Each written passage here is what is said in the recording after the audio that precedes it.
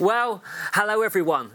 It's an honour to be able to speak to you this morning. I remember Brian Houston saying right at the start of this that we are one church, many living rooms. So thank you for inviting me into your living room or your study or wherever you are tuning in this morning. Last time I was here, I brought a verse from Revelation, and it talked about how the righteousness of the saints is like this pure linen and pure and clean and holy. And it's this, I introduced this story about how that when we come to the cross, our clothes, our righteousness is like dirty rags.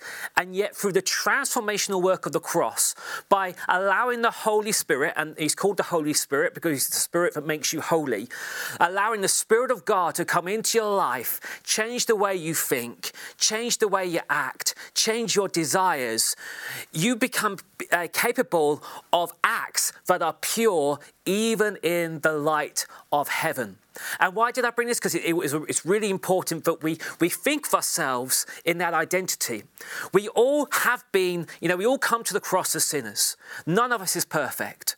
But if we keep ourselves focused on that negative reality of where we were, it prevents us from moving into our destiny, into what God is making us to be. You see, I am a new creation.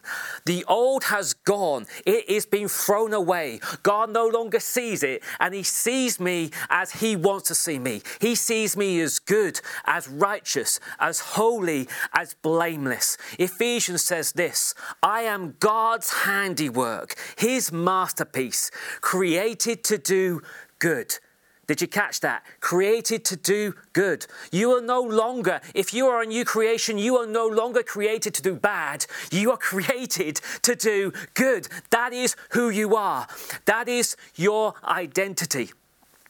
Well, today I want to build on that a bit and look at something else from, again, the book of Revelations, but I could have used a lot of other passages in the Bible to show you something else about what we are now. Now that we are a new creation in Christ, how does God see us? So if you have a Bible or you're using a tablet or phone, can you turn to Revelations 3, please?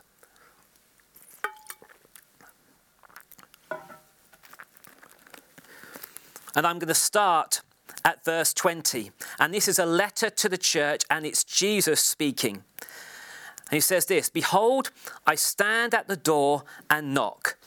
If anyone hears my voice and opens the door, I will come into him and will dine with him, and he with me. Notice this morning, it's not that you're having to seek God. He's already seeking at you. He's already knocking on the door of your heart, waiting to come into your heart, waiting to come into your living room, waiting to come into your life and change it. Verse 21, this is a verse which gets me. He who overcomes, I will grant to him to sit down with me on my throne as I overcame and sat down with my Father on his throne. I'll say it again. This is what Jesus is saying to those who overcome. Before in 1 John it says this: those who overcome, if you believe in him, you have overcome. So this is for those who believe. He who overcomes, I will grant to them to sit down with me on my throne as I overcame and sat down with my Father on his throne. He who has an ear, let him hear what the Spirit says to the churches. I just want to pray in this bit. Father, I pray that your Holy Spirit will be at work in every living room, in every heart, in everyone who's listening to this podcast. Open our ears so that we can hear what you are saying to the church in this day, in this hour. Lord, I pray that you would open our hearts where we've closed ourselves off and we look at ourselves in different ways. Lord, I pray that you would enlighten the heart, the eyes of our heart, so that we would see ourselves how you see us. Amen. I get blown away by that verse. I get to sit, if I overcome, I get to sit. There is going to be Christians in heaven, if not all Christians, who will sit on the throne of Jesus. Why have I brought that scripture? I bring it because I love bringing scriptures which just actually do my head in and I can't understand them. I know it's not because of what I've done, it's because of what he's done. But my identity, and this is why I'm bringing it, is my identity is one of sitting on a throne in heaven. Now, I have to be really careful here because it's very easy to go wrong. The Father, in Genesis 1, it says this. Soon as God created man and women, he said, I have created you, go and subdue the earth. Go and rule and reign over the earth. As one translation puts it, go and master the earth. The plan from the very beginning was that human beings would be made to rule and reign, to master the earth. To such an extent that we get this passage in Revelation where Jesus is saying to those who overcome, you can sit on my throne in heaven. Let me just give you 2 little points on that. Just close your eyes a minute. Imagine that you're in heaven. And Jesus says, hey, overcomer, hey, good and faithful servant, come, sit on my throne. I want you just to imagine yourself sitting on that throne in heaven. And I want you to imagine turning your head around and seeing on the back of the chair, on the back of the throne, it has the name Jesus. Let me just give this little thing. It's not your throne. It's his. It's his throne. Now, what does a throne signify? You can open your eyes. What does a throne signify?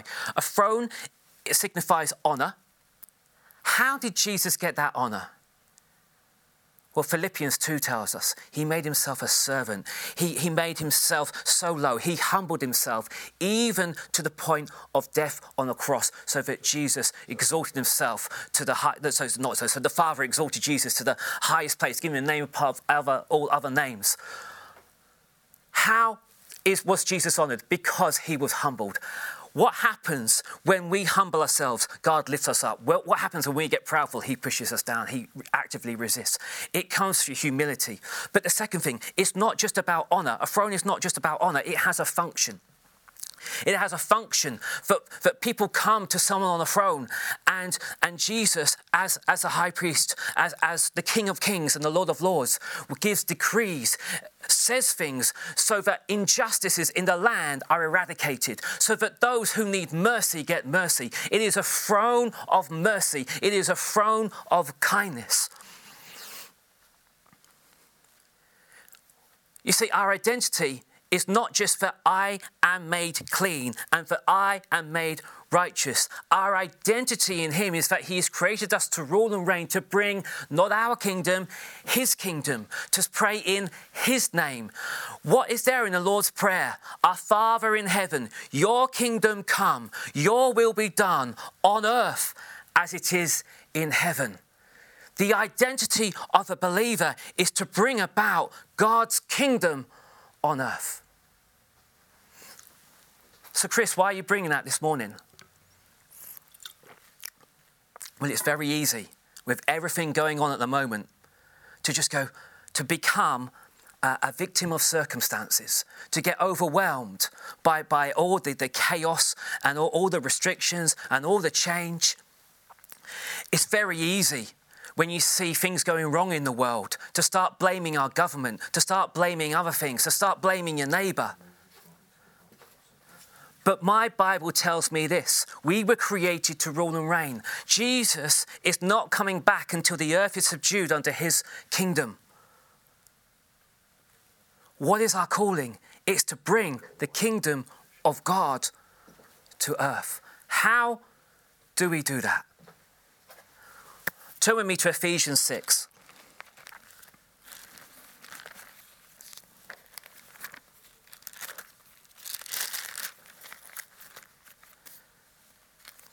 A while ago, in 2018, God said this to me: it's time for the church to re-find its voice.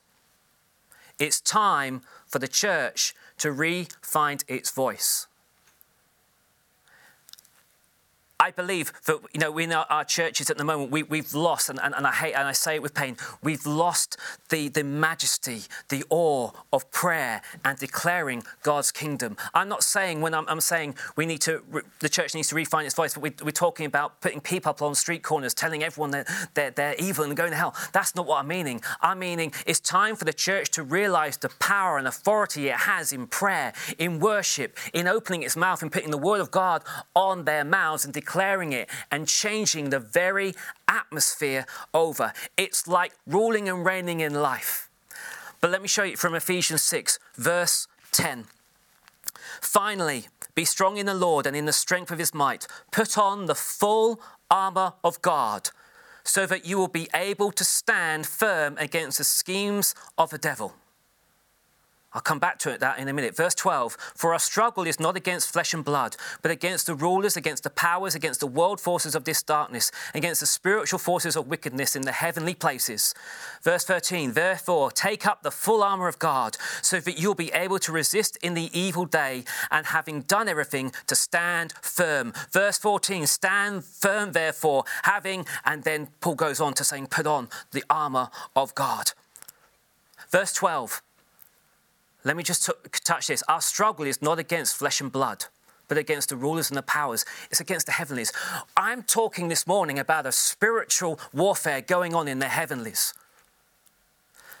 Romans says this, that the earth is in turmoil. It's convulsing in child pains. It is groaning, waiting for the sons of God to be revealed, waiting for the church to realize who they are in Christ, about the authority that they have, about the name of Jesus that is above all other names, and start declaring goodness and bringing healing and forgiveness and mercy and kindness to this earth. The earth is crying out for it. It's waiting for us to get on with it and know who we are. It is a war that happens in the heavenlies. We are not talking about, when I'm saying we have a war on, we're not talking about physical things at all. We're talking about prayer. We're talking about the spiritual atmosphere over our country and over this world. But let me go back to verse 11, because I think this is really important. I've been thinking about writing a book which says this, the gospel of Christ, terms and conditions apply. Because I keep reading the Bible and I keep finding ifs, and if you do this, then this. Listen to this. Put on the full armour of God so that you will be able to stand. Let me give you a little question. What happens if you don't put on the full armour of God? Will you stand? Verse 13, therefore take up the full armour of God so that you'll be able to resist. What happens when we don't have the full armour of God on? Can we resist? Too many times we preach a gospel which means everything just happens. It just happens fine. And all we have to do is sit on our couch and God will be for us and all our enemies will be slain. And yet my Bible keeps telling me, if you do this, then this happens. If you put on the full armour of God, then you will be able to resist the evil one. If you don't, well, maybe not. Let me go through to verse 17. And take the helmet of salvation and the sword of the Spirit, which is the word of God, with all prayer and petition, pray at all times in the Spirit, and with this in view, be on alert with all perseverance and petition for all the saints. And verse 19, and pray on my behalf that the utterance may be given in the opening of my mouth. Paul says, unless you put the armour of God on, you won't be able to resist the evil one. And then goes through the whole armour of God. And what's his conclusion from going through the full armour of God? He says, you've got to pray at all times, on all occasions, with every kind of prayer. Just open your mouth and start praying and start praying and start praying. Can you see where I'm going to? We have a responsibility as Christians to pray, put on the spiritual armour of God. And one of the outworkings of that is to keep praying and praying and praying and praying. Otherwise, the devil can advance. Now, let me just take verse 17 and let me expand it a bit with the depths of the Greek language which is under it, which you may not see. The sword of the Spirit means the sword of the breath. The Spirit is the breath of God. It means breath. The word of God in that sentence means the rhema word. And then when it goes into verse 18 and it says with, the literal word for that is through. You see, you can read verse 17 going into 18 as this. and the sword of the breath, which is the spoken word of God, through prayer, all prayer, every supplication, every type of thanksgiving. You see, God is telling me this. We need to learn what it is to raise our voice, to put the word of God on our lips. Now, I don't know about you, but when I watch TV, watch Christian TV, or watch a preacher, listen to a podcast, whatever it is, it's very easy for me to become an audience member. I just listen. I've become a consumer. I just listen to what's going on rather than participating. We have, one church, many living rooms. As someone else said, our churches have closed. No, they haven't. We've opened up a church in every house. It's very easy at this time for us to just listen to words, listen to great preaching, listen to great messages, and then just leave it on the shelf of our lives and never actually put it in our mouths. What am I missing more than anything else at this time? I'm missing the opportunity to gather with other believers in a room and sing the praises of God and declare his wonders as a group. And I know how hard it is to do that on my own with other people around. But church, we've got to learn this. We have got to take the word of God and put it on our mouths and start declaring how good he is. Start declaring his goodness. Start declaring peace. Start declaring kingdom. Start declaring his kindness into the spiritual atmosphere. Otherwise, we may lose. Doesn't sound the gospel I was taught. Let me give you something which might sound a bit dangerous. I believe in the power of prayer. We have the name that is above every other name. At the name of Jesus, every knee shall bow. But when the church neglects to put the words of God on its mouth, there are others that don't. I'll keep this child-friendly. There are forces at work in this world, organizations that will pray against the church daily. There are religions in this world that will pray against the church daily. We have the name above every other name, and at the name of Jesus, every knee will bow. But if we never use it, if we never put the word of Jesus on our lips and on our mouths, the devil can come in and push us back and push us back. That's what Ephesians 6 tells us. We won't be able to resist. We won't be able to stand. And we get further back and further back and further back. Not because God isn't all-powerful, but because we haven't used the weapons he's given us to use. In 1940, the armies of Nazi Germany had gone all over Europe. In the summer, Britain stood alone. All other armies had fallen. Britain had retreated back to our own country. Across in France, they are gearing up for an invasion of the UK. It seems imminent, but the next thing that is going to happen is that the Nazi forces are invading Britain. The barges are there. The soldiers are ready to get on the barges. But before that happens, they send over their aircraft, and over the southern skies of this country, there was dogfights taking place as German aircraft against the RAF were fighting in the skies for the very survival of this country. Time goes on. The war reigns on in the heavenlies across this country. And in October of that year, Hitler removes his people, his soldiers, his invasion barges away from the coast. They dismantle the invasion force and give up. Why? Because they never won the war in the skies. I have a call for us this morning. There is a war going on for this nation. There is a war going on for this world. And it's in the heavenlies. It's in the heavenlies. If we do not use our voice to proclaim the kingdom of God in the heavenlies, I don't know what will happen, but I know this: our kingdom, our God comes when we speak his name.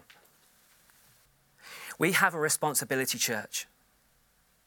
I think it's time for us to stop complaining and moaning about things when they go wrong, about the state of our street, about the state of anything that is there in our culture, rather than complaining, rather than moaning, we need to do as Jesus taught us and start to open our mouths and start to bless those who curse you.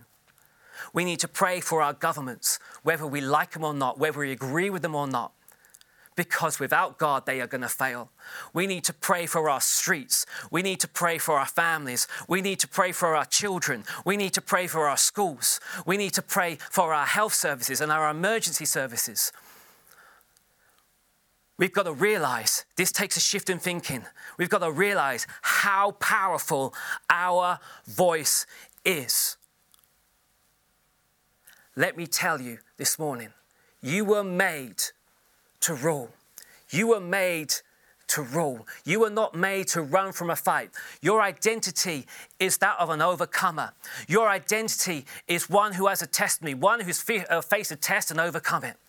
We were made for such a time as this church, not to be buffed around by everything which is being thrown at us, but to stand in the storm when the storm comes, and for our house to stand straight up, and for us to speak into the storm and declare the light of heaven into every area in our society, so that God can come like a flood and bring revival and bring reformation. Shall I put it in how Jesus put it? So that it will be on earth as it is in heaven. What is the first stage to doing that? We need to pick up our swords. We need to take them out of the closets and the cupboards, wherever we've dropped them. We may have had fights before and lost. It doesn't matter. It's time to take up our swords once again and declare into the heavenlies, our God reigns. Our God reigns. His kingdom will know no end.